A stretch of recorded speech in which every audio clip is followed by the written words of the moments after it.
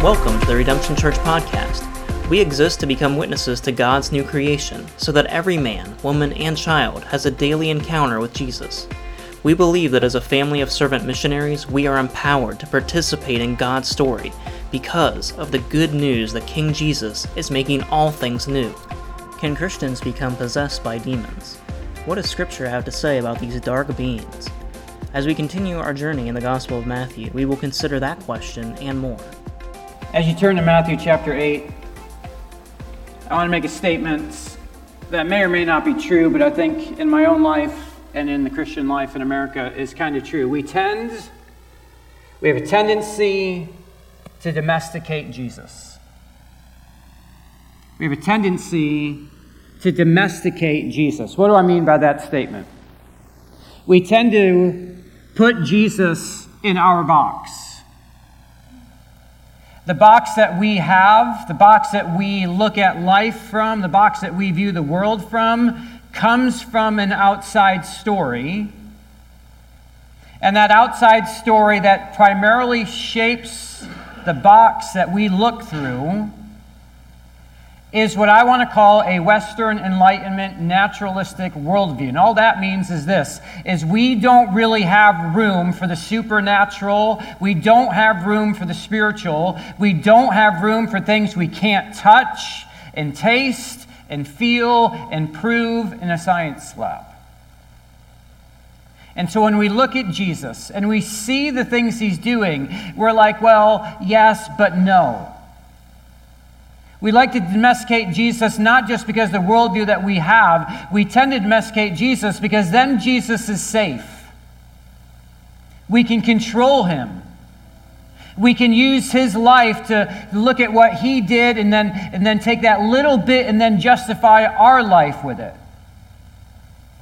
See, the tendency to domesticate Jesus is both outward and inward. It's external and internal. And I want us to be people who actually come and recognize that. It's not wrong. You know why? Because this is who we are as humans, where we grew up. We have an external view of Jesus that has been shaped to us, outside of us. But then we also have this internal view. And how many of us can just acknowledge, including me, we have wrong views about Jesus? Right? Like, let's just be honest. Like, it's not a bad thing. I'm not yelling at you. I'm yelling at all of us. And I want to step back in Matthew chapter 8 and just look at this. I have it on the screen for you. We've been in a series called The Good News of the Kingdom, the Gospel of the Kingdom. And in Matthew chapter 8, we've come out of this extensive teaching, the Sermon on the Mount, and now we're into this like very rapid, quick activity of Jesus. And look what we've studied so far in Acts chapter 8. On the left, he spoke, "Be clean," and a leper was healed. He heals a centurion's servant from a distance. He touches Peter's mother-in-law and she is healed. He rebukes chaotic waters and they are peaceful and still. Let's just be honest. If someone came in here and just touched someone and it was all better, and someone spoke and just said, "Be clean," and someone just was cured of leprosy, and someone just said, "You know what, your mom, 10 miles down the road, go home, she's good." And then we see this crazy storm, and Jesus just says, "Stop." What would we do to Jesus? Of course, we're Sunday school Christians, so we say, well, of course that's what Jesus does. But do you understand what Jesus is actually doing? There is touching. There's just a spoken word. There is distance. And there's chaos being taken care of. Look at not just how he does it, but who he's doing it. There's sickness. No sickness can actually stop Jesus. The marginalized, whether that be a leper, whether that be a Gentile, whether that be an elderly woman, these people are healed. Nature, the waters below and the waters above are being ceased and calmed by Jesus. And Nate made this really important statement last week that I want to revisit. Not just asking this week, what does the Bible say, or what is Matthew saying to us through the Spirit, but asking the question, what is Matthew doing? Why is Matthew recording all of these ridiculous things of Jesus, ridiculously crazy things of Jesus? Do you think he just sat down one day and was like, oh, I remember that cool story. Let me write that here. Oh, here's another cool story, and he wrote that here. No, what is Matthew doing in this particular chapter? Well, I want you to notice that he is undoing the curse that Adam and Eve brought upon the world. He is undoing it so that God's world that he has always desired to have would now emerge and erupt through an obedient Son. The world God desired was brought to a ruin through a disobedient Son and was never brought to the place of fulfillment and consummation. However, now one man is doing both of those. He is undoing the world that is, and he's bringing the world that should be. And when you look at what he's doing, he's dealing with sickness and death, which has been brought upon by the curse. And he's dealing with marginalization so that lepers and Gentiles and elderly women who have actually been ostracized from society can now be brought back in and enjoy relationship with one another, and there can be harmony. And he's taking the nature, the natural realm that now that we should be ruling over is ruling over us, and he's saying, I am bringing that under control. This is the kingdom of God. When the kingdom of God breaks in, sickness and curse and disease and ostracization and economic divides and all of these divisions are gone. We don't have to walk outside and be afraid of snakes anymore when the kingdom of God breaks in. But there's more. There's more that needs to be undone. There's more than just sickness and estranged humanity and nature. They are not the only effects of the curse, because there's even a greater danger that needs to be defeated. The enemy that needs to be defeated is the one who's actually controlling all of these things that Jesus has just shown he has the power to undo. And these are the powers of darkness. Redemption Church, I think we look out at the Christian world and we use these analogies. Some Christian people in the country think Satan is behind every door, right? Satan is behind everything. Like, you wake up and you stub your toe and you're like, oh, curse Satan. Like, just everything, every day, Satan's everywhere. He's behind every door. For some of us, we're on the other end of the spectrum. We could open up 1,000 doors and never even think of them. And when you actually begin to study the spiritual realm, the spiritual beings in the Bible, they're everywhere. What I want to say is he's not behind every door, but he's behind a lot more doors than you think he is. There's a real spiritual powers of darkness. These beings, these spiritual beings are powerful, and they seek to do harm. And yet, in Matthew chapter 8, we are introduced now to a very important story where Jesus is now going to deal with the prince of darkness and his people. And again, we domesticate this. We domesticate the supernatural realm. We domesticate the spiritual beings that are existing that we can't see. We want to bring them under our control, and so we ignore them. Or we say they're everywhere so that we can have some sense of peace in our lives. And in reality,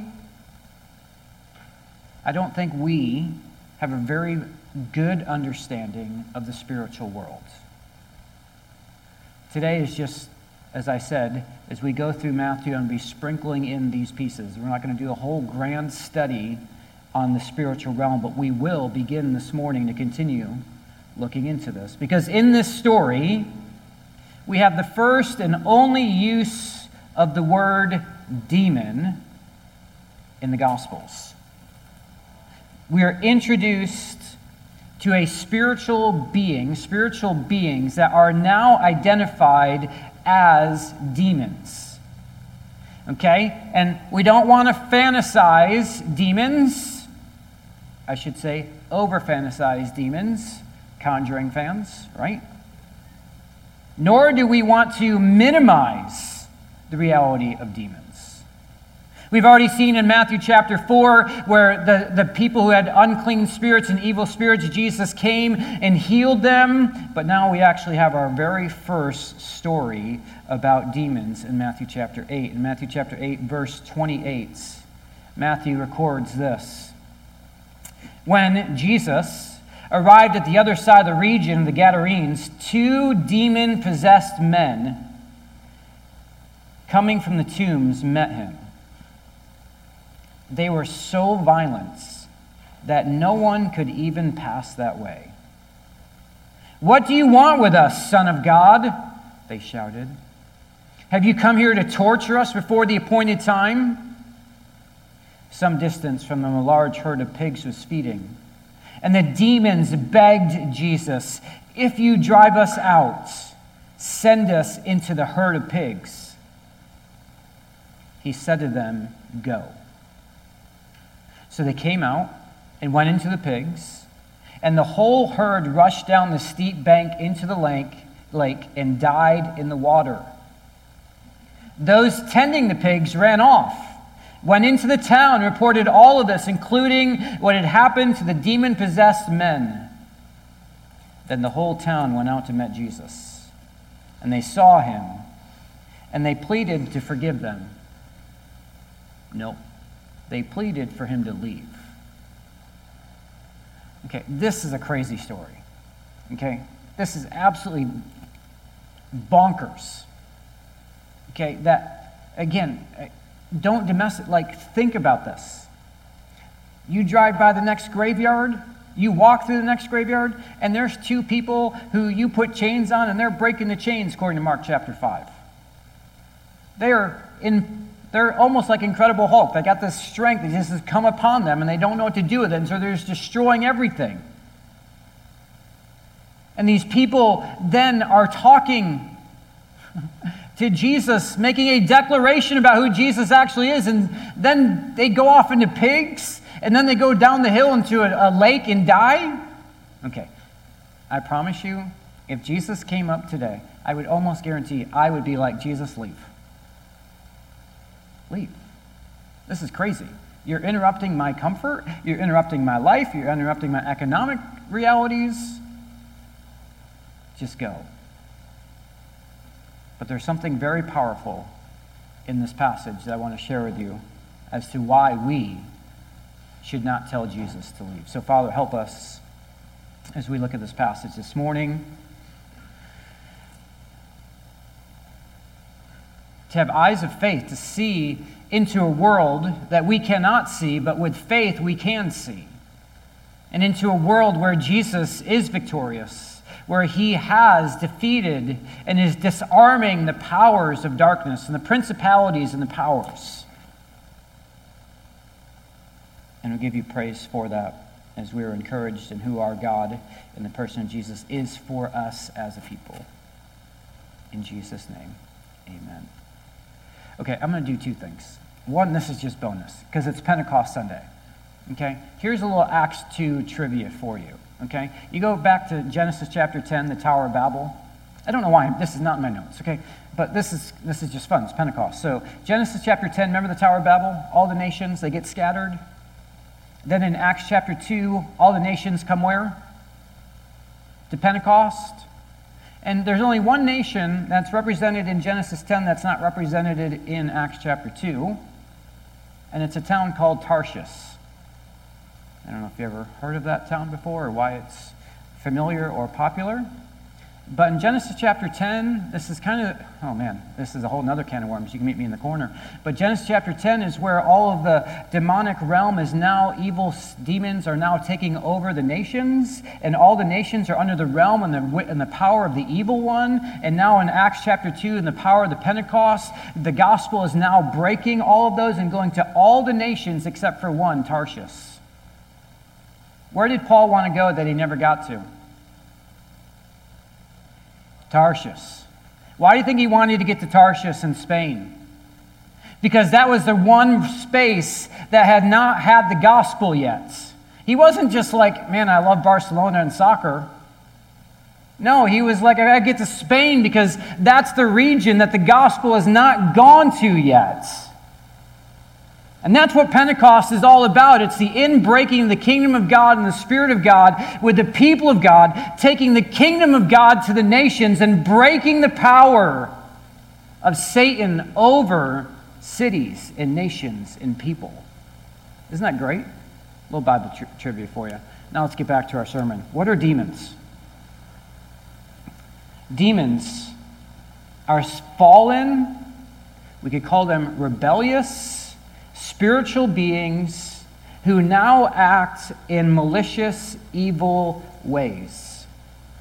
As I mentioned, demon, the only time we see the word demon actually in, I think, the New Testament, let alone the Gospels, is right here in Luke or Matthew chapter 8. They're described as evil spirits, unclean spirits. Mary Magdalene, who is one of the followers of Jesus, is described as one who's been cured of evil spirits, of someone who had 7 demons cast out of.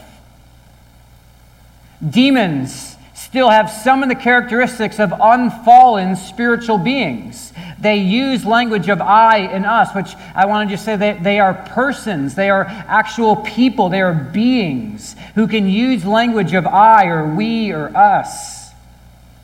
They're intelligent. They know who Jesus is, but they're not omniscient. They don't know all things. In Acts chapter 19, the evil spirit that had the 7 sons of Sceva, and if you want to read about that in Acts chapter 19, that Paul confronted, they knew who Jesus and Paul were, but they didn't know who the sons of Sceva were, so they don't know everything. They can be fearful. Luke chapter 8 tells us that an emotion of fear. Here in Matthew chapter 8, these demons are afraid of Jesus. We see that they can enter into and influence the human body and the personality, and they can do that individually, one, or they can do it in enormous numbers in some cases. In fact, in the parallel account in Mark chapter 5 of Matthew chapter 8, it says there was a legion of demons in these men. That's like thousands of demons inhabiting this person. They can cause physical effects involving human subjects. They can cause disease. They can cause sickness. In fact, Paul says the thorn in the flesh was from who? An angel of Satan, a messenger of Satan, is one who caused the thorn in the flesh for the Apostle Paul. So, just throwing this out there, I think demons can actually cause thorns in the flesh for you and me. If it happened to Paul, they can still inflict things upon us, always under the sovereignty of God. Do you hear me? But when we look at this story, and we begin to look at demons, let's break this story up into 3 parts, okay? And in the Greek, there's this word behold 3 times in this story. The first one is behold the demons. The second one is behold the pigs. And the third one is behold the townspeople. Okay, so the story breaks up between the demonized people. I'll use that phrase very particularly. You'll see why. The demonized people, and then the pigs, and then the townspeople. Matthew says that they were coming out of the tombs, these demonized people. They were living basically in the graveyards. And in these tombs, there would have these front rooms that you could actually enter before you go into the back room where the person would actually be buried. And they were living in those front rooms. and they'd probably been abandoned, and they'd probably just taken over them. And because they were so powerful and breaking chains and doing all this destruction, people just left them alone. Matthew tells us they were exceedingly violent. Their form of demonization made them a menace to society. No one could go by them. No one could pass their way. The fierceness of their power and their attacks made it impossible for ordinary people to use that road. As I've mentioned, Mark spends more time in Mark chapter 5, if you want to read the parallel story, describing these demonized people, their superhuman strength. But they weren't just breaking all of the chains that people were putting on them. They were bruising themselves, self-torture. They were cutting themselves with stones. They were really being tormented by this legion of demons. Matthew simply emphasizes the extreme violence. They apparently saw the road as their territory like animals do, and opposed anyone who came that way. In fact, Mark chapter 5, look at it, I have it on the screen for you. It says this, "For he had often been chained hand and foot, but he tore the chains apart and broke the irons on his feet. No one was strong enough to subdue him." Isn't that? I just love the Bible. No one's able to subdue him. Night and day among the tombs and the hills, he'd cry out, cut himself with stones, screaming, "What do you want with us, Son of God? Have you come to torture us before the appointed time?" So you just see the absolute torment that is going on, the absolute power, the absolute, for us, insanity of what is going on. Don't domesticate this. These are people with superhuman strength. And they have two cries. They have two things they're shouting at Jesus. The first one is a question. And I've read it, but again, the question is, what do you want with us, Son of God? Isn't this interesting? Matthew's trying to prove to everyone that Jesus is the Son of God, right? And these demons already know it. Now, Son of God is not just a title of divinity. It's not just a title that Jesus is God. Son of God has a title that goes all the way back to Adam, who is the first Son of God. And now Jesus is, at the baptism, the beloved Son of God. Here is the one Son who God was going to use Adam, but in his rebellion, now through Jesus, this new world is going to be brought forth. And these demons know that this man, Jesus, is the true Son, the true one who God has given authority and power over them to usher in God's kingdom. But it's interesting to me that James speaks to this reality, that even the demons believe and are what? Fearful. Just because you believe in your head that Jesus is the Son of God, we would say congratulations, so do the demons. There isn't just a mental recognition or a mental cognition that you know who Jesus is and that makes you part of his family. Because there's another absolutely crucial part to this. It's not just a mental understanding and belief that Jesus is who he says he is, but there is, number two, a submission to that authority. There's a submission to the Son of God that is absolutely necessary, and that is why the demons can absolutely have right theology and be destined for hell.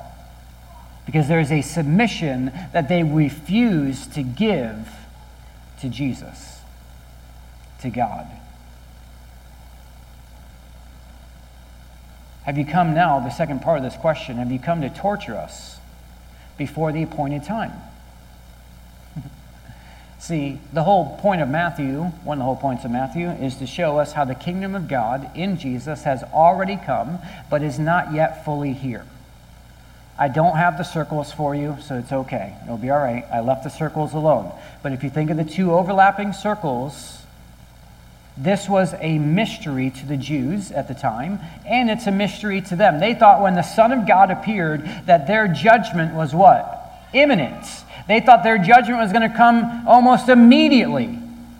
And so these demons are saying, you have come, and now is the time that you're going to actually throw us into our final torture. They're not aware of God's plan, just like the disciples are starting to be more aware of God's plan.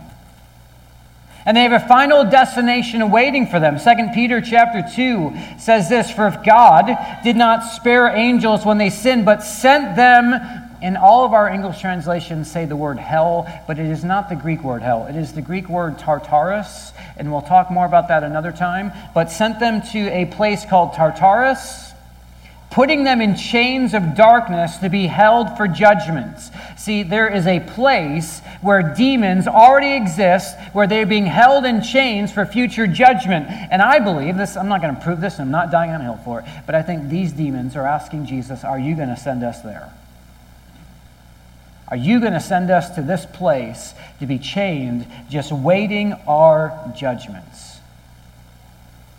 So these demons have right theology, but no submission. They know their appointed end, but don't know God's plan. And they know the torture that is awaiting them, just as they are torturing this man, is coming to them. Matthew, because that's what we're studying, Matthew, adds this note: "Some distance from them a large herd of pigs was feeding. And the demons begged Jesus." The implication is this wasn't a one-time thing. This was an over and over thing. "If you drive us out, send us into a herd of pigs." I'll show a map to you in a minute, but this region where Jesus is very hilly. It is filled with mountainsides and hillsides. And the image here is that in this area they can look up and see where all these pigs are grazing on a hillside. The presence of pig farm here means that we're in primarily Gentile territory. We are not dealing with a Jewish area. We're dealing primarily with Gentiles who are farming and grazing these pigs. And the question is, why do they want to be sent to pigs? Right? This is strange. How many of you thought you were going to come and hear about pigs grazing on hillsides in church this morning? Not you, not me, until we came to this. But the reason for this request is quite weird. And again, I'm not dying on hill for this. I'm just giving you a little bit of research that I've done and the best answer that I've found. And there's lots of answers out there, by the way. But the implication seems to be that these demons that we are dealing with are territorial, geographical beings. It is probably understood that these demons, these legion of demons, were the ones who had control over this particular area across the Jordan River in what we call a Transjordan. Actually, could you just put the map up, Garrett? That would be great. You can just kind of see it. And if you know Israel, this is the northern Israel, the Sea of Galilee in the middle, and we're just on the southeast side there. And you can kind of see all the hill structures there if you have 20/10 vision. If not, I can send you a map on later, you can look at it. But they're probably trying to retain control over their locations.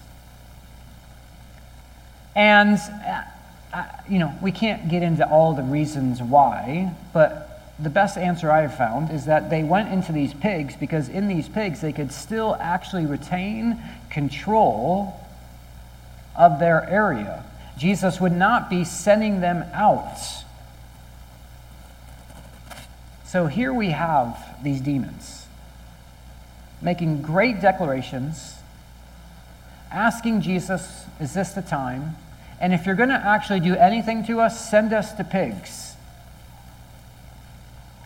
Jesus' reply. The only time Jesus talks in this entire story, he says only one word. And it's only one word in the Greek. And you go back to these men who have been breaking chains, destroying things, absolutely gone crazy. The entire town has left them alone. And these thousands of demons inhabiting these men are torturing these men, asking Jesus. And what does Jesus do? He says one word. Go. And it's a command. He commands those demons to leave. This shows the absolute power of Jesus over the demonic realm and the beings of the spiritual realities. Jesus, with one word, befells thousands of demons. Jesus has the power, as the obedient Son, to remove the torments, remove the power that these demons had over this man. And I'm not saying all this is right or wrong. I'm just saying this. When you watch TV and watch movies and you hear about exorcisms, there's incantations, there's rites, there's rituals, there's ceremonies, there's all of these long out things. And Jesus just does what? Just says go.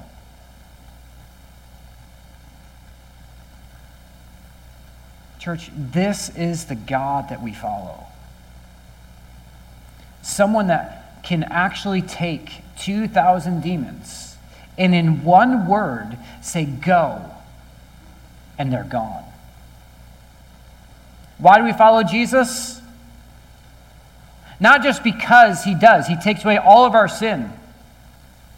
But we follow Jesus because he is the one who is leading us and paving the way and removing all of the obstacles of sin and sickness and ostracization and all of the realities that we have in this world that are being, through the powers of darkness, that are just destroying all the flourishing and the wholeness. And Jesus is like a bulldozer. He's just roaming right through, paving the way for us to enjoy life and peace and wholeness. And he has power over the demonic realm. This is our Jesus that we follow, that is leading us to God's kingdom. Which then naturally begs the question this: can a Christian be possessed like these men? The word possession is a very interesting word. Just so we're clear on this, the Bible in the Greek and in Hebrew never uses the phrase demon possession. It has words that has like possession and ownership and to have, but it actually never uses the phrase, a demon possesses this person. It uses it the other way around. Person X has a demon, but it never talks about a demon having possession and ownership over an individual. Isn't that interesting? And the only way we talk about demon possession is demon possession. It got popularized in a Bible that was written a couple hundred years ago. It's not wrong, like it's a King James Bible, but that's where the idea of demon possession came from. That's how those writers tried to explain what this Greek word means. But I think, and I would encourage you, as we journey more into this reality of the spiritual world through the Gospel of Matthew, to, in a sense, stop using the phrase demon possession. There is no hint in all of Scripture of that idea, of a demon actually possessing or owning anything. It never speaks in any Old Testament, New Testament reality. The expression is always, if it is, he has a demon. And I believe the emotional impact of this phrase, demon possession, detracts from having a real objective discussion of the subject. We're like, a Christian can't be demon possessed, so we just run away from everything. Does that make sense? Exorcist can't be true. And we just have all these crazy ideas. And if we can remove the idea of demon possession, which is never even biblical, and we can actually, I think, begin to have a more open and honest conversation about what we're dealing with. I like to use the phrase demonization or demonized. This is actually what the Greek word means. It is the actual verb form of demon. To be demoned. Does that make sense? So, demonized, demonization. One of the most difficult lessons for me as a Christian, and maybe for you to learn, is that protection against demonic attack just because you're a Christian is not automatic. Simply being a child of God does not guarantee that you can waltz through life insulated from demonic influence and invulnerable to the schemes and strategies of the enemy. This is why the Bible continues to call us to be armed with weapons of warfare. This is why the Bible continually calls us to be knowing that we are in a real war. We have weaponry of a soldier that God has given us that we are to wear. When we're not wearing it, the enemy can actually take us captive. He can't take us back for good, okay? Do you hear me? Please hear that. If you belong to Christ, you can never lose Christ because Christ will never lose you. Please hear that. But that does not mean that Satan cannot take you captive in your minds, in your thoughts, in your actions, and in your will. In fact, Paul says we need to take every thought captive so that we don't get taken captive. And that he's praying for people in the churches who have been taken captive that they will repent and come back to see the truth. Or Ananias and Sapphira, these people get a bad rap, but they're probably genuine Christians who just opened themselves up and Satan filled their heart to lie. Satan filled Ananias and Sapphira's heart to lie. We are in a war, and we have a real enemy who can, to varying degrees, influence and control us if we are not resisting him. If we don't know that we have an adversary that is prowling around like a roaring lion, trying to do what to you? Devour you. And what is the very next phrase in 1 Peter? Because we probably all know that because we grew up in Awana. But anyone know what the next verse actually says? But resist him firm in your faith. Your faith, continual faith, is what resists Satan. Or as James tells us, resist him and he will flee from you. So, you can never be owned by the evil one. The evil one can never snatch you out of God's hands. But he can, if we're not careful, take you captive. If we are not on guard, not understanding, not aware, not being aware that there is this other whole world out there that we, because we don't see it, forget about it, that is affecting us, influencing us, and causing us to do things. The whole world is under the power of the evil one. So number one, behold the demons. Number two, behold the pigs. Good transition, right? Modern readers are often bothered by Jesus' apparent disregard for the welfare of the pigs. How many of you, when you read this, are just like, how could Jesus kill 2,000 pigs? Peter'd be going crazy. Like, it's just, and I even struggle with it. I'm like, why would you just kill 2,000 pigs? Well, it's not just the death of 2,000 pigs, but it's also the financial loss to the herders. This was their livelihood. These weren't their pets, okay? It wasn't 2,000 domesticated dogs running down a hill into a lake. This was their livelihood. This was their income. The losses must be seen as what we're going to call casualties in the war, being waged between the kingdom of God and the kingdom of Satan. See, if we don't approach this text and see that there's a war going on, we're missing it. This isn't a fairy tale. This isn't like, okay, this is not a Disney movie where some prince is winning the war and defeating the bad guy and we live happily ever. No, there is like a real war happening. And these are like, in a sense, casualties. And while God is out to save, Satan is bent on destruction. And actually, if you look very carefully, in this battle scene, Jesus delivers the man from the oppression. He delivers the men from being demonized. Well, who actually destroys the pigs? The demons do, don't they? The demons are the one who enter into the pigs and cause the pigs to go flying into the lake. Jesus didn't say, go into them and then go into the lake. It's almost a picture that Jesus didn't command that. He didn't do that. He just said, leave. And then they ran down into the water.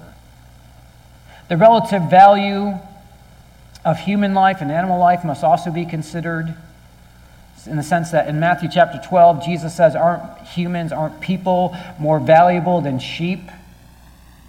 Okay? Love your animals, but love your humans more. Are your humans more annoying? Most of the time, but love them more. Disciples of Jesus is also a picture that, as Nate talked about a few weeks ago, must be willing to give up all for the kingdom of God, including homes and lands and family. Another puzzling question is what happened to the demons after they went into the pigs? Right? Like, this is, who knows? This is, again, just ideas. But why, if you're a legion of demons, would you enter pigs and then run into a lake? Seems like a very weird reality. Were they destroyed? Were they banished to wander aimlessly? It's interesting, almost the irony of the story might suggest that their desperate attempt to stay in the region has failed, and their worst fears have been realized. Do you know what the depths of the sea pictured in the ancient world? The depths of the sea in the ancient world pictured the underworld or the netherworld, or what we might call hell. It's almost leading us to think that they didn't want to go to the place where they were going, but in those pigs, they ran down into the very place they did not want to go. But regardless of where they are, where they went, they were gone. But they're not the only thing that is gone. Because the third behold is behold the townspeople. The people that saw the pigs ran and told everyone in the town. This is like weird because of, again, suburbia in our world, but, if something happened like this, where would you go? YouTube, Instagram, to tell everyone this is what's happening. But they went to the town center, and news like this spread really fast. And just as the demons begged Jesus not to send them out of the area and to send them into the pigs, now the townspeople beg, and it's the exact same Greek word. The demons are begging Jesus to send you there. The townspeople are begging Jesus to go. And the reason, primarily, is fear. They're afraid that they're going to lose more economic realities. They're afraid of what else this magician is going to be doing, afraid of what Jesus is going to do to their town. This is seen as a dangerous disruption to their peaceful lives. In church, when the kingdom of God breaks in, do you see that as a dangerous disruption to your peaceful life? Or do you see it as an all-out abandonment to follow Jesus? I'm going to get real for a second, okay? And I make fun of red and blue, Democrat and Republican. So I'm not on one team. But what I want to say is, when things come into our country, are they disrupting your comforts? Or are they actually values of the kingdom of God? I think if Jesus showed up and brought about his kingdom, a lot of us would say, you're disrupting my moral conservative life, go. And we'd be Pharisees. I think there'd be a lot of us as well who'd be the Sadducees, and it'd be like, this guy's crazy. Have nothing to do with him. But the reality is when the kingdom of God comes in, when it breaks in ways like it broke in this story, it brings disruption to peaceful lives. And I don't think we're comfortable with that. That's the definition of being uncomfortable, not comfortable. But it is what is bringing good, what is bringing joy and wholeness to us. So church, do not just choose values, and do not just choose ways of life because they're comfortable. Choose the ones that are of the kingdom of God. And when you do that, I promise you, you will experience spiritual warfare. Thank you for listening to the Redemption Church podcast. To learn more about our kingdom ministry located in Chesapeake, Virginia, visit weareredemption.org.